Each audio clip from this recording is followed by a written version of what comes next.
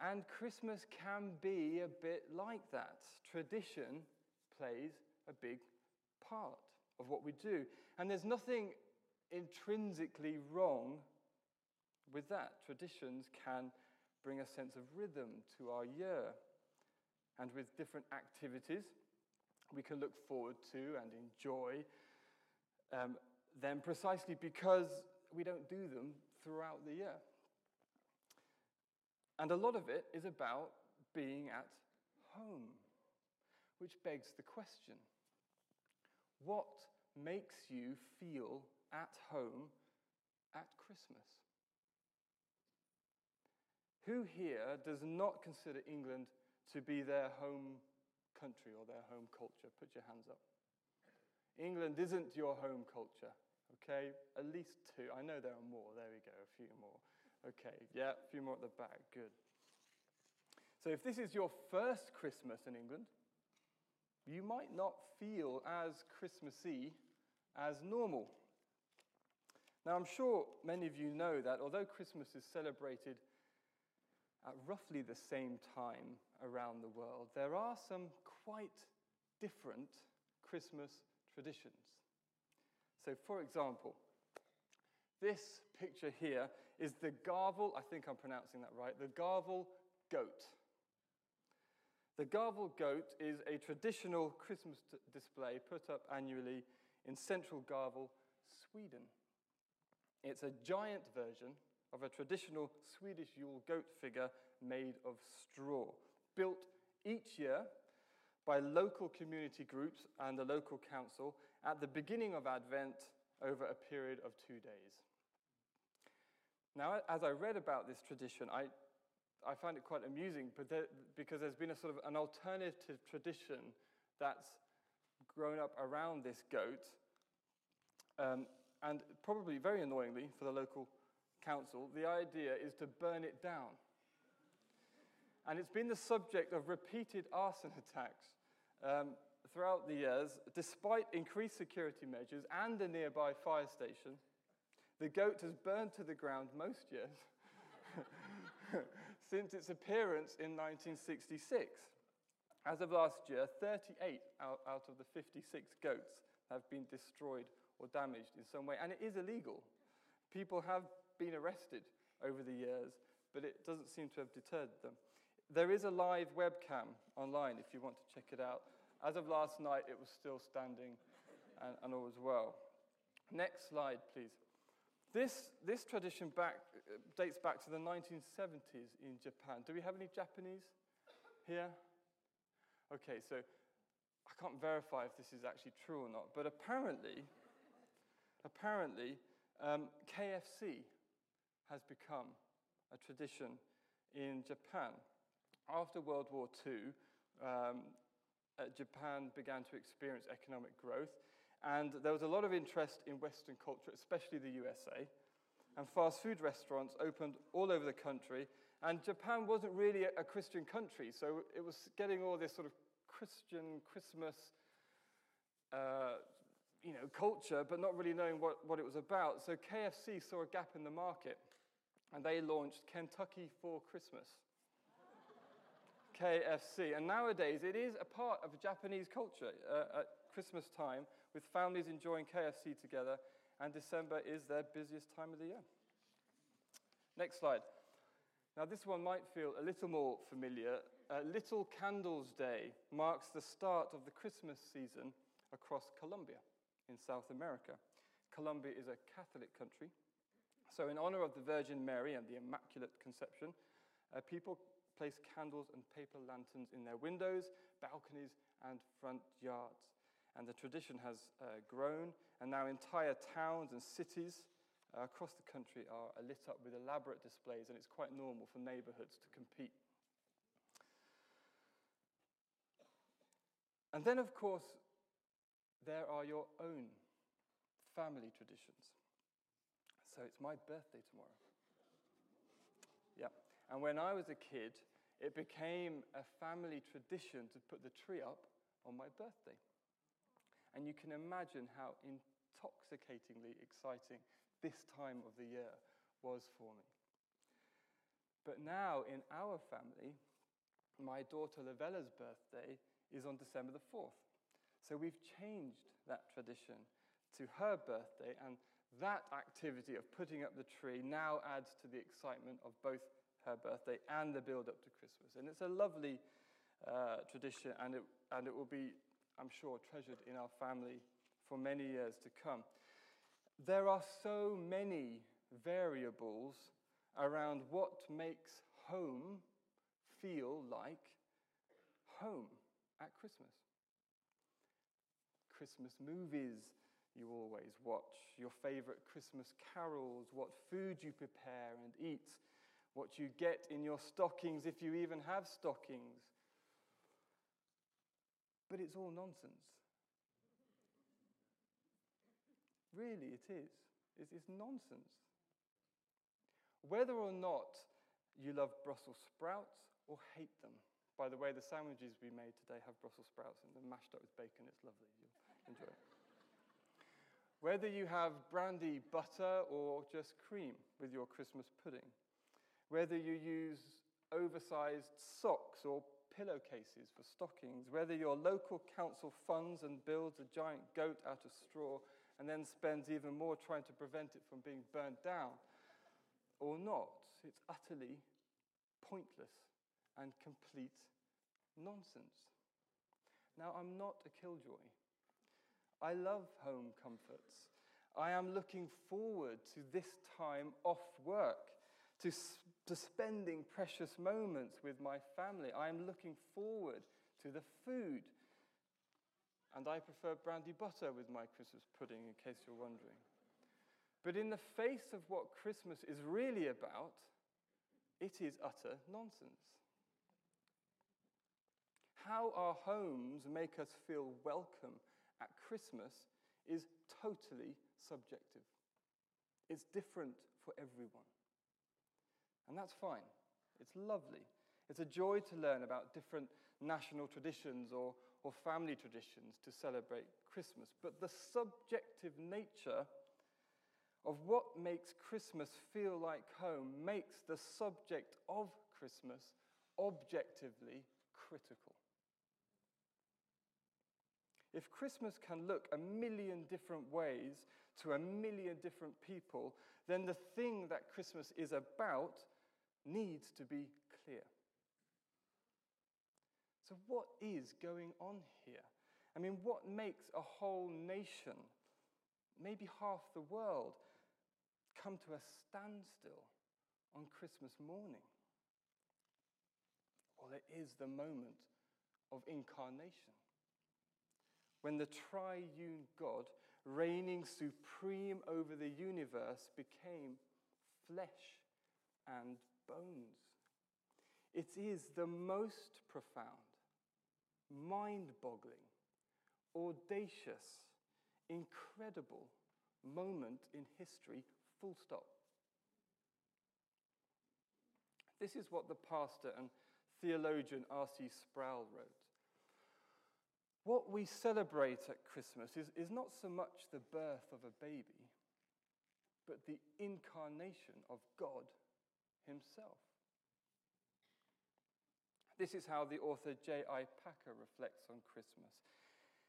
It is here, in the thing that happened at the first Christmas, that the most profound, unfathomable depths of the Christian revelation lie. God became man. Nothing in fiction is so fantastic as this truth of the incarnation.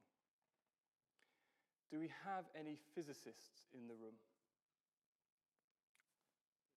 Wow, we do. I didn't know if we would. Brilliant. So you would know better than me that physics is the scientific study, right, of matter, energy, time, and space. Is that about right? Yeah, good. And physicists study everything from tiny atoms and molecules to the workings of matter and energy across the universe. So from the tiniest stuff to the biggest stuff, basically, and everything in between. So how about this for a quote from the theologian Hans-Urs von Balthasar? Christmas is not an event in history, but is rather the invasion of time by eternity. That's a theologian saying that, not a physicist. Let me read it again.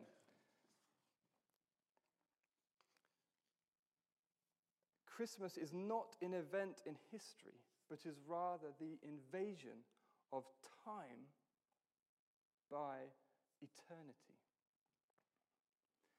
Now, whether you believe in Jesus or not, that is what Christmas is about.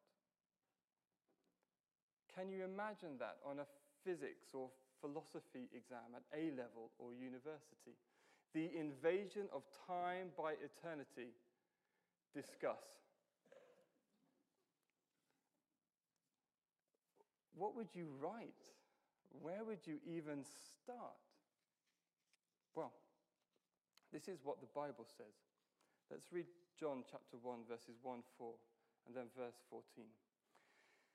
In the beginning was the Word, and the Word was with God, and the Word was God. He was with God in the beginning.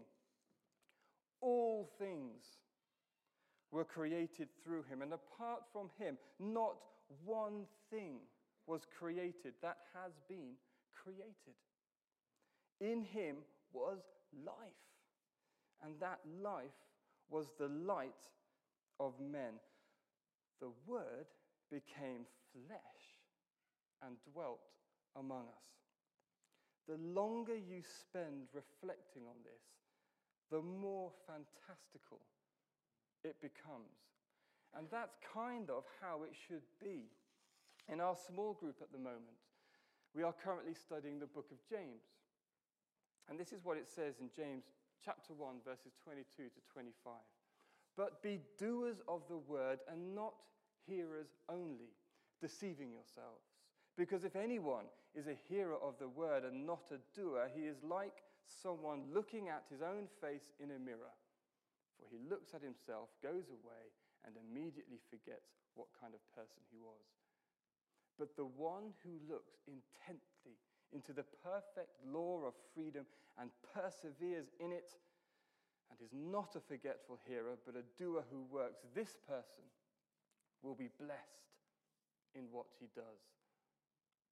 And we talked through this in our small group, and I was struck by this imagery of just looking at yourself in the mirror and then walking away and quickly forgetting what you look like. And I get it. I've sat through haircuts that have taken 30 minutes, and I'm looking at myself the whole time in the mirror, and the hairdresser's cutting it shorter and shorter. And I'm like, please stop, but I dare not say anything because I'm British. And he keeps going. And then he holds up a mirror at the back and goes, what do you think? I'm like, oh, great, really good job, thanks. And then I go home, and what's the first thing I do? I go and look in a mirror because I want to check if it's as bad as it was just 30 minutes ago. The point James is making is are we doing that with our faith? Are we so shallow that we forget just after 20 minutes? Is that how we should be treating our faith? And I don't think he's condemning us.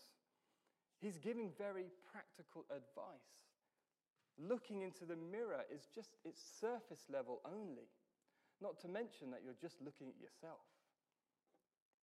Instead, looking intently into the perfect law, to spend time reading, studying, praying through, thinking about God's word, it will change you. It will change how you see life. The incarnation shouldn't be a nativity scene that we just walk past in a shopping center and then immediately forget about.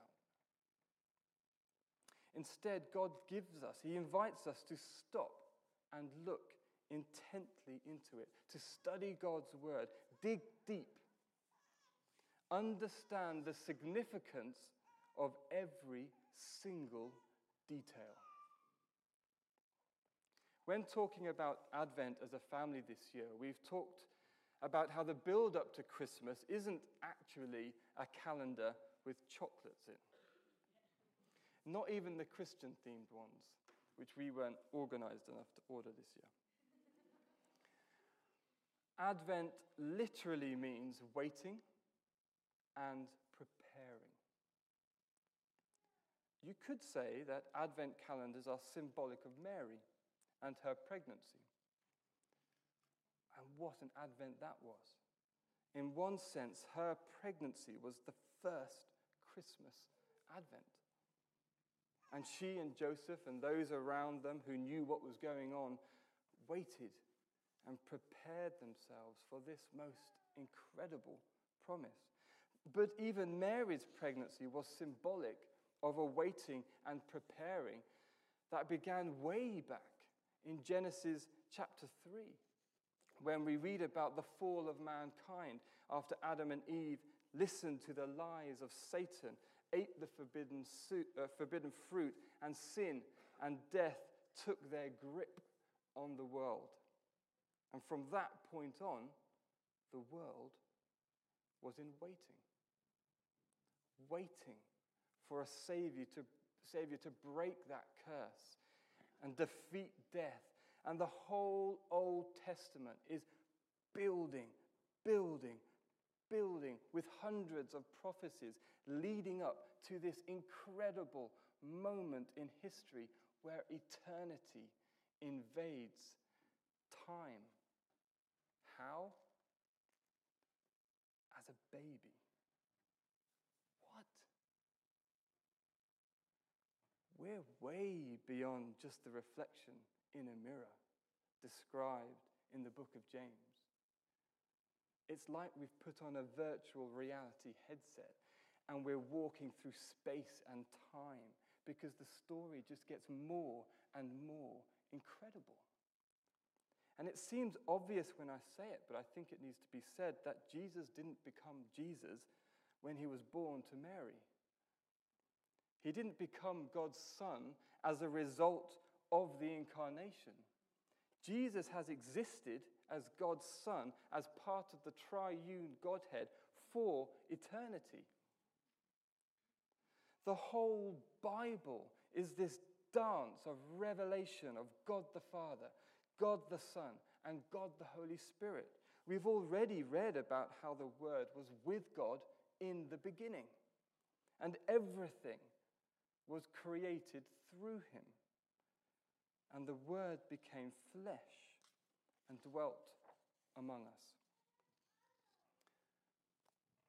We see it throughout the Bible. The prophet Isaiah in the Old Testament wrote, "For a child will be born for us." We've heard this verse already this morning. "A son will be given to us." This is the Old Testament. "And the government will be on his shoulders. He will be named Wonderful Counselor, Mighty God, Eternal Father, Prince of Peace." Or when the angel of the Lord appeared to Joseph, as recorded in Matthew 1:23, he said, "And they will name him Emmanuel," which is translated, "God is with us." Or Hebrews chapter 1, verse 8, which quotes the Psalms, where it writes, "But to the Son, your throne, God, is forever and ever." In Timothy 3:16, it reads, "And most certainly the mystery of godliness is great. He was manifested in the flesh." Or how about this in Colossians 2:9, "For the entire fullness of God's nature dwelled bodily in Christ." Christmas isn't about Jesus becoming Jesus. It's about Jesus, the eternal God, being born to a woman, and the reason eternity invaded time was to become a baby. Jesus didn't pause time and open up the skies and announce to the world that he existed in an awesome act of power like something out of a Marvel film. the master of the universe, who holds time in his hands, became subject to it in the most vulnerable way possible.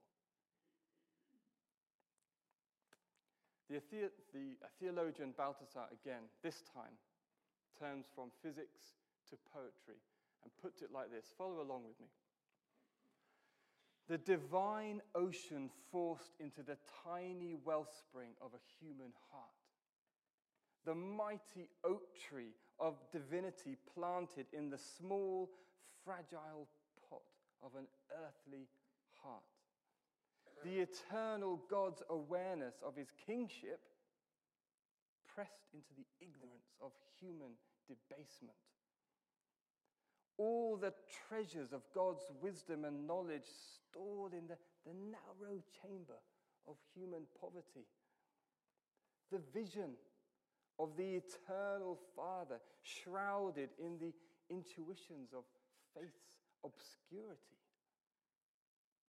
The rock of divine certainty floating on the tides of an earthly hope. The triangle of the Trinity balanced by one tip upon a human heart. Note how every line ends with an exclamation mark.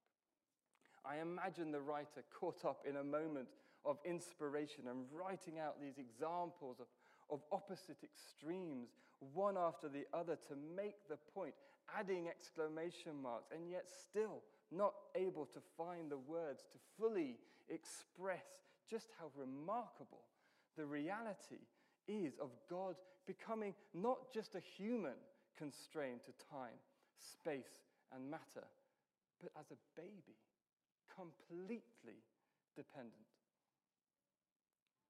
In fact, this point of the incarnation occurring as a baby born to a human mother further adds to the story, because God doesn't miss a trick. He's not leaving anything to chance.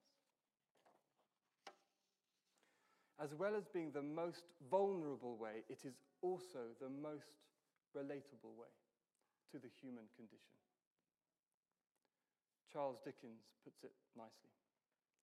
It is good to be children sometimes, and never better than Christmas, when its mighty founder was a child himself. This theme of childhood and the parent-child relationship is a recurring theme throughout Scripture. It speaks to the loving, protective, nurturing nature of God. Abraham and his son Isaac, Jacob and his son Joseph, Jesse and his son David, the story of the prodigal son, and of course Mary and the baby Jesus. Everything about Jesus is intentional. And everything about Jesus is about salvation.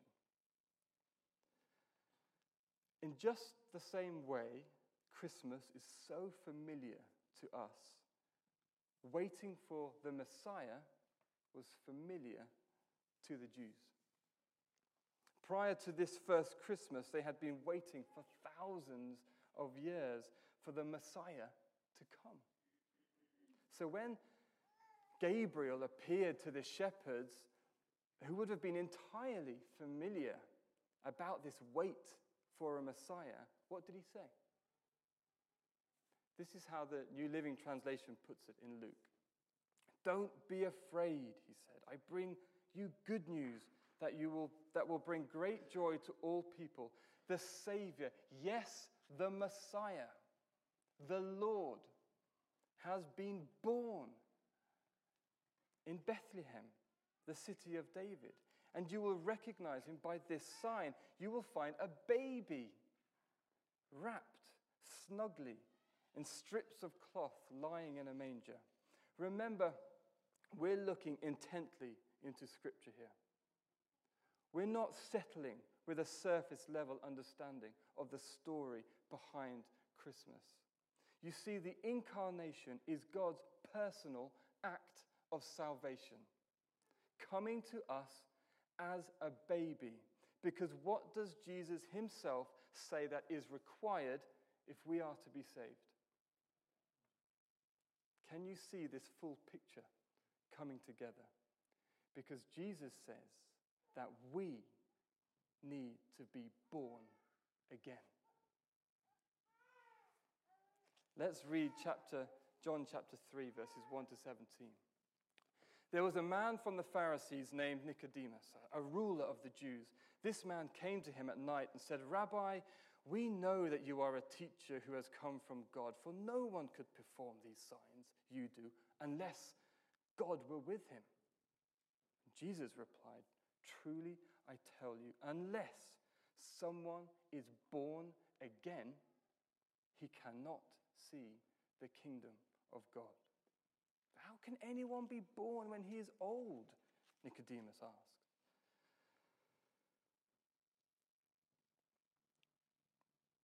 "Can he enter his mother's womb a second time and be born?" Jesus answered, "Truly I tell you, unless someone is born of water and the Spirit, he cannot enter the kingdom of God. Whatever is born of the flesh is flesh, and whatever is born of the Spirit is spirit. Do not be amazed that I told you that you must be born again. The wind blows where it pleases, and you hear its sound, but you don't know where it comes from or where it is going. So it is with everyone born of the Spirit." "But how can these things be?" asked Nicodemus. "Are you a teacher of Israel and don't know these things?" Jesus replied. "Have you just been walking past those nativity scenes and forgetting about them? You do realize that massive straw goats have nothing to do with me, don't you? Truly, I tell you, we speak what we know and we testify to what we have seen. But you do not accept our testimony. If I have told you about earthly things and you don't believe, how will you believe if I tell you about heavenly things? No one has ascended into heaven except the one who descended from heaven, the Son of Man. Just as Moses lifted up the snake in the wilderness, so the Son of Man must be lifted up, so that everyone who believes in him may have eternal life. For God loved the world in this way. He gave his one and only Son, so that everyone who believes in him will not perish, but have eternal life. For God did not send his Son into the world to condemn the world, but to save the world through him. Jesus knew exactly what he was doing. Jesus was born as a baby so we could be taught to be born again. Jesus personally embodied that spiritual reality that we have to go through to be saved. Jesus doesn't just teach the way, he is the way. Jesus doesn't just teach the truth, he is the truth. Jesus doesn't just teach that we should be born again, he was born. Can you see how a deeper look into Christmas reveals it to be the central, elemental event of the gospel message? Did you know that Christianity is the only religion that teaches of a God who comes down to us? Every other religion teaches that we have to earn our way to God or to the afterlife. In the Bible, we learn of a God who comes to us as a baby in order to reveal to us that to enter his kingdom, we need to be born again. This invasion by eternity, this invasion of time by eternity in the form of a baby is to invite us out of time into eternity in the form of a baby. This invasion of time by eternity in the form of a baby is to invite us out of time into eternity in the form of a baby. The Christmas story is the gospel message.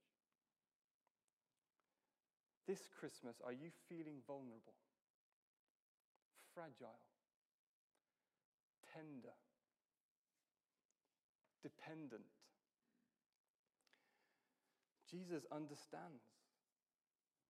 Jesus was once that way. He started that way, and he died that way.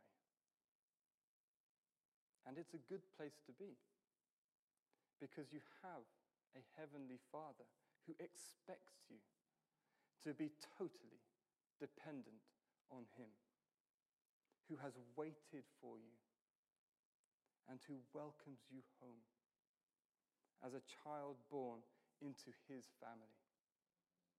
In Galatians chapter 4, verses 4 to 7, we read, God sent his Son, born of a woman, born under the law, to redeem those under the law, so that we might receive adoption as sons. And because you are sons, God sent the Spirit of his Son into our hearts, crying, Abba, Father. So you are no longer a slave, but a son. And if a son, then God has made you an heir. The gospel message is wrapped around Christmas like swaddling clothes were wrapped around the baby Jesus. Can I say that again? The gospel message, the message of salvation, the whole point of Christianity is wrapped around Christmas like the swaddling clothes were wrapped around the baby Jesus. Babies need a home. We can see in the Christmas story that a home doesn't necessarily mean anything fancy. It can mean a scratchy bed of straw in a room shared with cows and sheep, as long as there is a doting mum and dad who treasure you, who can cater for your every single need. Now, I know that's not everyone's experience of home as a child, but it is the picture that God wants us to have when he welcomes us home as a father. The next Christmas carol we're going to sing, O Little Town of Bethlehem, has one of my favorite Christmas carol lines. And it also echoes Balthasar's quote about eternity invading time. If the worship team want to come up. This is the quote: the hopes and fears of all the years are met in thee tonight. Enjoy your Brussels sprouts this Christmas, or your KFC, or your giant straw goat. But also look intently into the Word who became flesh. Marvel at the breadth and the depth of it, and how the whole Bible leads to and then works from this moment when eternity invaded time in the form of a baby. Let this story of Jesus shape your life and how you live, because, as it says in James chapter 1, if you do, you will be blessed. Let's pray.